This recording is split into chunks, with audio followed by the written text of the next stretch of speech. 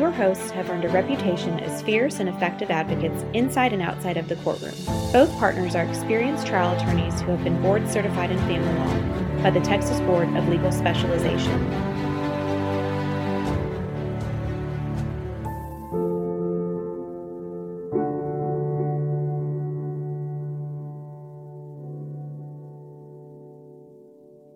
We're back. This is Brian Walters. I get the fun job today of interviewing Jake about himself. And the joke is that nothing lawyers like to do is talk about themselves, but actually neither one of us particularly do. Right. We keep getting asked questions about it. And, I think it's kind of silly. A lot of times you read lawyer bios and it's, I went to such and such law school and I was on this law review and I got this award nobody's ever heard of or that they paid for. And, there's very little personal information, but we're all people, right? And so let's learn a little bit about Jake. I'll start by saying, tell us about your childhood. Like you're through about 10 years old. Yeah. How did you, tell me about that? Well, I'm one of 7 kids. We'll go through that in a bit, but that's something I tell people right off the bat. So both my parents went to Texas A&M. My dad was a veterinarian, so he went to Texas A&M vet school. A little known secret about me that I don't tell everybody, but I'll tell our podcast listeners. I was born in Wisconsin. I was not born in Texas. So let's all keep that to ourselves. But I was... I was born in Florida, yeah. So we're both transplants. Right, but both my parents are Aggies, right? So you can't get much more Texan than that. But yeah, my parents met at A&M. So I'm the third child out of 7, right? So my mom, I think my sister Amy was born. I may be getting this wrong. My mom was 20, 21 years old whenever Amy was born. And then the first 5 of us were all born, basically a year and a half apart. So Amy was born, in Texas. Then my dad graduated vet school. And my understanding is the job that he got was pulling calves in Wisconsin. So he moved up to Wisconsin, Texas born and raised. My mom was Texas born and raised. And then they go to Wisconsin. So when I was kids, I remember hearing stories, him telling stories about how cold it was all the time. I was actually telling one of those stories to my kids the other day. They like to hear stories about Granddaddy. So he always tells a story about driving out to the ranches or the farms to pull a calf and it being 0 degrees outside. And, this boy from Texas that just graduated vet school having to drive out there to pull a calf. But I was born in Wisconsin. My sister Sarah was born in Wisconsin. And then they moved back to Texas.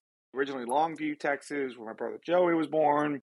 Then the way I understand it is my parents wanted to find a place to locate that in their minds had 2 criteria. One, was there a veterinarian clinic there? If there wasn't, then they were going to go start one. And then whether or not the town had a Bible church, because they went to the Bible church. So they found Waxahachie, Texas, which did not have a prominent veterinarian clinic at the time, and it had Waxahachie Bible Church, and which was probably about 60 people at the time, probably today around 3,000, 4,000 people. But so they move over to Waxahachie, Texas, and that's where Caleb was born. Joey was born in Longview, then Caleb. So grew up there, spent my whole childhood in Waxahachie, Texas. Went to Waxahachie High School and then graduated there. The last 2 in the family, so the first 5 of us were all born a year and a half. And then when I was in 7th grade, I remember my dad coming and sitting me down and say, me and your mom, after Caleb was born, it wasn't looking where it would work out where my mom could have any more children herself. And he said, well, we don't want to just have 5. We're thinking about adopting. And, what do you think about that? That sounds great, right? It's like more kids, right? We lived out in the country, there's not a whole lot to do. So the more the merrier. So I remember that conversation. That I remember my dad saying, I want you to understand something. We're going to adopt, and we're going to adopt somebody that looks different than our family. And we're thinking about, adopting an African-American child. And what do you think about that? Why would I care, right? And it's like, I just remember that distinct conversation like that. Sounds amazing. So Alex, my brother Alex, was adopted. He was adopted at birth. So, and then Corey was adopted 10 months later. He was also adopted at birth. So that's the 7. My dad used to always say he thought that they were going to get enough for a softball team, but ended at 7. So that's how I grew up. My mom was a stay-at-home mom, of course, 7 kids, right? That took up most of her time. And then my dad owned Waxahachie Veterinarian Clinic, which is still there in Waxahachie, Texas, and, owned his own business. And as a kid, I watched that growing up, watching him do what he did. I could tell stories and my kids are probably sick of them now, but I get to tell stories about driving out to the ranch with my dad, the far as my dad, watching him treat cows and horses and goats and everything. And then, as he developed the practice, became more and more of a small animal vet. And by the time I was in high school, probably mostly small animals, but still every once in a while, a horse would show up at the vet clinic or something like that. And then graduated Waxahachie High School. Well, and I'm jumping ahead a little bit, but while we're on the topic, I know that running a veterinary clinic and running a law firm are probably sound to people like very different things, but they both involve clients. Yeah. Very important things to the clients. So did you learn anything from your dad in watching him at work? Yeah. I mean, growing up watching kind of how he interacted with clients and, them coming in, and I think really just sort of how much emphasis he gave. I mean, it's not like anything he talked about. I just saw it, right?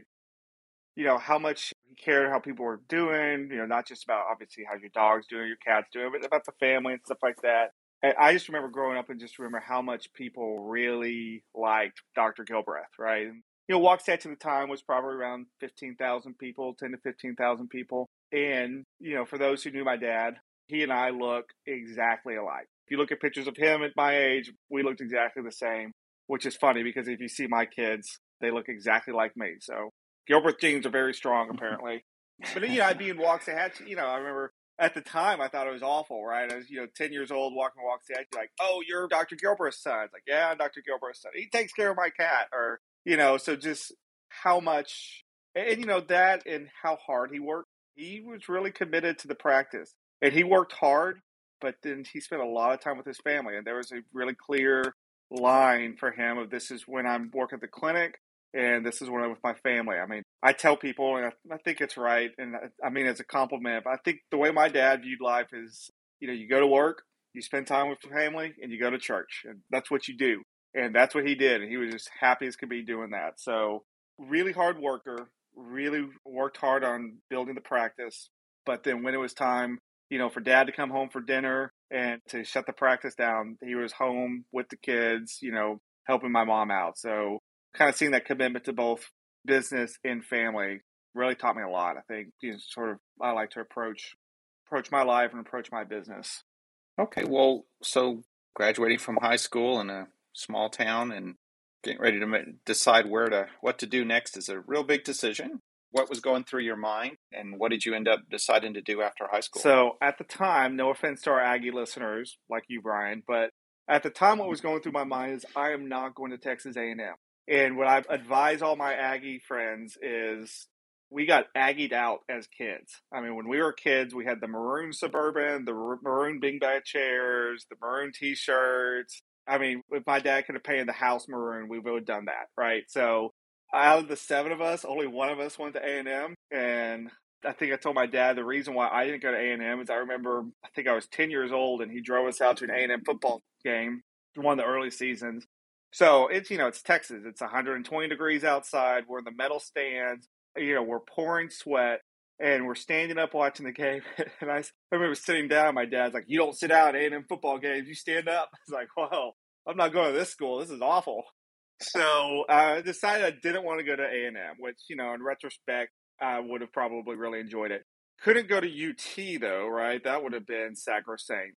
At the time, I wanted to do international relations, actually. I thought I was going to go work for the State Department or something.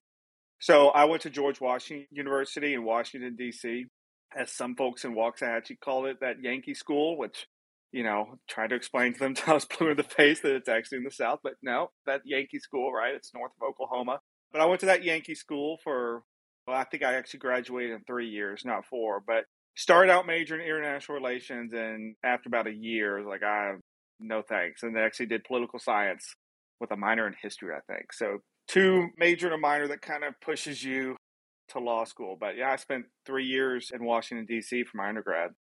Right. And then did you go straight to law school, or did you do something in between? Straight to law school, right? You're walking out with a poli-sci major and a history minor. What are my options?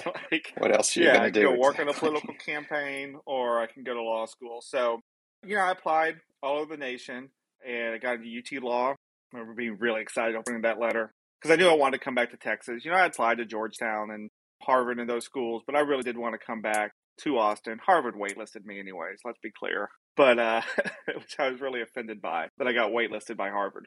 At least it wasn't an outright rejection. We'll let you know. So went to University of Texas. Let's see, started that in 2006, I guess, is when I started UT. And we talked about this some in your episode, Brian, but I did not think I was going to go to law school to be a family lawyer. I thought I was going to be a plaintiff's lawyer, right? I was going to sue evil corporations and represent the good guys. And, what's that movie, the Matt Damon movie, The Rainmaker? Yeah, it's going to be me, right? Right. So that was the plan, which, was a little different than UT. It was, even when I went there, it was the same as when you went there. It was, really pushing the big firm corporate lawyers, right? As soon as you get there, they might as well put a big banner outside the law school that says this law school, sponsored by, insert whatever law firm name. Yeah, I remember even the trash cans at UT Law are sponsored by law firms. So that never appealed to me. But the idea was that I was going to be a plaintiff's lawyer when I was in law school. And you didn't end up there. Did you do anything? You mentioned political campaigns or that a little bit early. Did you have a little side gig as a political candidate at one point? So I did. You have to do sort of a deep Google dive on me to find it. But when I was a sophomore or junior at George Washington University, Ellis County, so Waxahachie's Ellis County, Texas, in District 10 at the time for state representative was represented by a guy named Jim Pitts. Jim's phenomenal guy, and he and I became friends. But Jim had never had an opponent. Jim was the Republican. He'd shock, right? Republican out of Ellis County, Texas. Jim was the Republican, and he had never had a challenger. The Democrats had never put up a challenger in 10 to 15 years. And, little college Jake's like, that's not right? It's like, and I had done Democratic politics. I clerked for the DNC, worked for Congressman Frost at the time. This would have been, I guess, during, the first Bush administration. And so I figured the Democrats need to at least have a candidate. So I looked it up, and you had to be 21 to run, and I was 20, but you could turn 21 during the election season, as long as you were 21 by the time election day rolls around, which I was going to be. So I filed to run for state rep. I took a semester off from from undergrad, and then ran as a Democrat in Ellis County and Hill County, Texas, District 10. Which I think the DPI, the Democratic Performance Index in that district, I think was 27% at the time. It's trending different these days. But what I like to say, though, is that, I think we spent maybe $500 on the campaign. And I got Ellis County, Texas, if you look it up, I got 600 more votes, around 600 more votes than John Kerry did in the presidential. Which means out there that there's 600 people in Ellis County, Texas that pushed the button for George W. Bush and then pushed the button for Jake Gilbreth as a Democrat. So I was really proud of that. We lost, but I think as my therapist said, you didn't fail, you just lost, right? It's like you could accomplish what you were supposed to. That was a lot of fun. Yeah, I will say people were so nice. It's actually nice being involved in a political campaign when everybody knows you're going to lose, and people are a lot nicer to you when things are like that. And my family was supportive. I mean, my dad is big Republican, and Republican family. I think I was probably the only Democrat in the family at the time. I think my maternal grandfather, was a Democrat and a big JFK supporter. But that was out of the norm for my family, and I know for my dad to have his son run as a Democrat, and everybody was so supportive and nice. I loved that time. Hopefully you got your family was part of those 600 I votes. think it was. We may never know. I never asked. Actually, maybe I should ask. You might not want to know the answer. Yeah. Okay, so you went through UT, and you thought you were going to be a plaintiff's and injury lawyer, so I guess we kind of are now. We do a little bit of that, but what happened directly after law school? Yeah, Where did you go to work? So between my first and second year, I clerked for legal aid, doing family law, which I thought was just kind of a way to make money, pay my bills and everything. It was a good experience, but I still wanted to be a plaintiff's lawyer. And then between my second and third year, I had 2 summer clerkships. One was with a law firm, Gardner Wynn Sewell, which is a big defense bar firm, corporate law firm. Clerked there, and then I clerked for a law firm called Barron and Budd, which did asbestos litigation kind of statewide, still around. Phenomenal law firm. And, I did the clerkship at Gardner, and I don't want to work here. I, kind of messed around and didn't pay that much attention to it. Why would I, pay any attention? I'm not going to work for Gardner. I'm going to work for Barron and Budd. So did the Gardner clerkship, got paid for that, and then did the Barron and Budd clerkship. There was 3 clerks, and so that was going to be the deal. I'll work for Barron and Budd when this is all over. And then about 3 weeks into my third semester, I got the call from Gardier, and they're like, yeah, you're not going to work here. I was like, yeah, I know. Thank you. And so no offer from Gardier, and then waiting for my Bear and a Bud offer. And about 4 weeks into my third year, they call us like, guys, there's no offer for you either from this law firm. Well, that's interesting. That was the whole plan, was to go do that. That was hard. In all seriousness, that was, I still kind of remember that feeling of kind of like, what on earth am I going to do? So at the time, UT had a UT domestic violence clinic that I was clerking at. Not clerking, you could be a student attorney where you take cases. And so I was doing that, and a few months after getting that phone call, still kind of thinking, what on earth am I going to do? I got to try my first custody case as a student lawyer and won. We had a dad come in and get custody of his 2 girls on a modification in front of Leonard Signs, and I loved that experience. And then so I started thinking, well, I'm going to go do family law, and then I did the advanced clinic at UT the next semester, and I was up there for a case, and I ran into a gentleman named Jim Piper, who is now the of counsel of our law firm. But at the time, I was thinking I was just going to hang a shingle, and Jim offered me a job. Jim at the time was the Piper of Piper Turner, which is one of the best law firms in Central Texas for family law. And so I did that. I didn't think I was going to be doing family law, but I ended up doing nothing but family law right out of law school. Worked for Piper Turner for the first 5 years of my career. And then, as we covered in mine, but you might want to summarize it from your perspective, I think you and I ended up sharing an office suite. Yeah. You were with Piper Turner, like you said, and I had come back into practice in Austin and hung out my shingle. And I think that brings us up to about 2013 when we met. So take us kind of from there to where we are now. Yeah, so 14 and 15 were, I think, big years in my life. So, you and I met kind of towards the end of 2013. You and I kind of had in my mind that I wanted to do something different. I love, and to this day, still love Jim. He's like a father to me. But, Jim's firm was probably a little more traditional at the time and not quite what I wanted to do. And, Brian, you and I had met, and I remember you sending me down, and before we even thought about being partners, talking about ways I could develop my practice.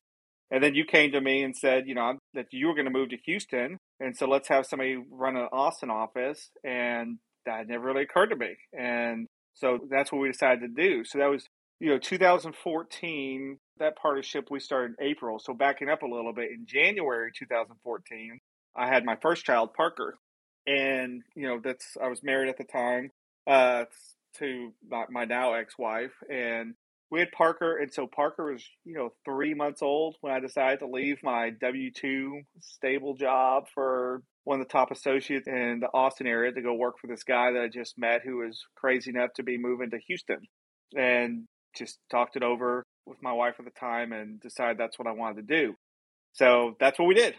So that was the first big change. Well, that's the second big change in 2014. Parker born in January, and then you and I partnered up in around April, I think it was. And then you're off to Houston. I'm by my lonesome in Austin, figuring this out. And you and I are trying to figure it out. Because if that wasn't enough, then late 2014, I went through a divorce. And, I've been a divorce lawyer for 5 years at the time. And I was going to be going through a divorce. And certainly didn't think I was going to be going through a divorce with a 10 or 11-month-old child.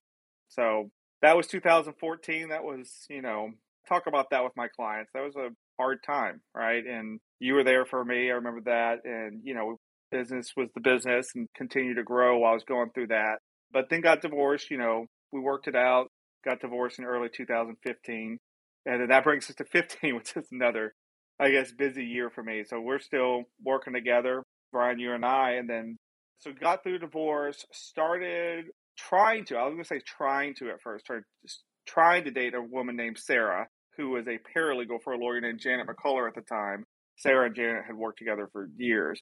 And when I say try, I mean unsuccessful at first, but really talking to this woman in town named Sarah. And then she and I finally accomplished my goal. She and I started dating, but kind of, on the down low. Not a lot of people knew about it around probably July of 15, August of 15. And then in October 2015, my dad died.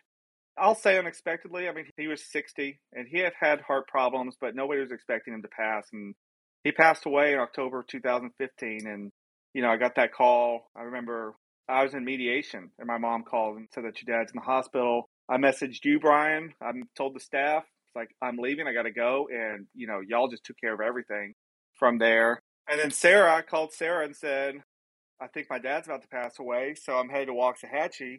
And she and I had only been dating for about a month. And she said, well, do you want me to come? She's like, I'm coming. I was like, no, I should just be by myself. That's fine, but I'm going to follow. I'm going to get in my car. I'm going to drive behind you on I-35 just in case you need me. Got up to Waxahachie. My dad had passed by the time I got there. And, Sarah and I ended up driving together. But that was, as far as me and Sarah's relationship, we're married now. That's, a big thing to go through 1 month into the relationship. And then the funeral, and, she ended up meeting Parker way sooner than we had thought because of the funeral and everything. But that was a huge change for 2015. And then 2016, busy year too. You and I actually had a short respite from being partners when we couldn't quite figure out how to get Houston and Austin aligned. This was before we have all the technology we have now. So in 2016, you and I were referring each other's business, good friends, but didn't have the partnership at the time. Sarah and I got married, and Sarah was pregnant with my second child at the time. And so that was 2016. And then 2017, let's see, that's when my middle child, Harper, was born. And 2017 is whenever you and I kind of compared notes and said, we actually really can figure out how to make this work and be a statewide law firm. I remember you and I sitting down, I think it was May of 17. Harper was a couple months old, I guess, whenever we did it. So yeah, it'd been around May. And you told me, I don't know if you remember telling me this, but you told me, it's like, I really want to build a statewide firm. Because by that time you were kind of Houston, Austin. And you're like, I really do want to build a statewide firm. I don't think we can do it with just myself. I need a partner doing it. So think about it, right? You and Sarah talk about it and see if this is what you want to do. Me and Sarah sat down and said, yeah, absolutely, this is what we want to do. And so it's been kind of exploding again ever since then. So around June 2017 is when we really started growing. At that time, what were we, Brian? We had me in the Austin office, and I think it was you and a couple of lawyers in the Houston office. Is that right? Yeah, it seems like 10 years ago, but you're right. It's just 4 years ago. Yeah, now I think our latest attorney count was 27, something like that. The Austin office, just thinking about the Austin office, it was me by my lonesome, right, at first. And then Sarah came over and started working as a paralegal with us in 2017. The Jim Piper that I worked for came over in 17 and became of counsel in the Austin office. And then everything's exploded since then. The Dallas office has exploded. We have San Antonio. Sarah hasn't worked on a legal case last year and a half, right? We made her CEO. She runs the law firm. We have Ian, our COO, now. Ian started out as as the litigation assistant. Actually, I don't think Ian was even a litigation assistant. I think he was just kind of a receptionist in the Austin office at first, and now he's runs the law firm with Sarah. That's a lot of growth. That's a lot that's happened in the last 6-7 years, and that's where we are right now. Right. Well, I'll ask you, kind of wrapping up, is same question you asked me at the end, which is, where do we go from here, or do we even know? I don't think we know. After the end of that story, now I've had third child. So Walker was born last year in the middle of COVID. COVID was a huge year of growth for us. That was, I don't know if that was related to the pandemic or just what the law firm was at. But I think you and I get asked that question all the time when people are interviewing with us to work for us, or folks are asking us what the plan is. I don't know, right? What I always tell people is, what's not going to happen is Brian and Jake and Sarah and Ian are never going to sit down and go, this is great, let's just coast and just sit back and relax. I don't know what's wrong with us that doesn't work in any of our heads, but that doesn't work for any of us. We're going to continue to grow. We're going to continue to work on the product. I don't know if obsessive is the right word, but probably is. I know you and I know Sarah and Ian are obsessive about the product that we do. And so we're going to continue to insist on the highest quality legal work coming out of our office as we grow. So that alone's a full-time job, but who knows where it's going to go. 2 years ago, we didn't have a Dallas office. Now, I don't know how many lawyers we have in Dallas, 10 lawyers in Dallas. We didn't have a San Antonio office 6 months ago. Now we have a San Antonio office. So I think it just goes back to that deal, Brian, from you back in 2013, whenever you sat me down and said, client reviews are important and having a good product is important, and communication. I remember you emphasizing communication with clients to me. And that was when it was just you and an associate, I think, doing that. And so I think we just stay committed to our clients, stay committed to our work product, and we'll see where it takes us. Sounds good. Well, hopefully that's what people want to hear. I'm sure we'll get some feedback if they want to hear more or anything else. So we'll wrap it up from here, and we'll see everybody back here soon. See y'all soon. For information about the topics covered in today's episode and more, you can visit our website at waltersgilbreth.com. Thanks for tuning in to today's episode of For Better, Worse, or Divorce, where we post new episodes every first and third Wednesday. Do you have a topic you want discussed or a question for our hosts? Email us at podcast@waltersgilbreth.com. Thanks for listening. Until next time.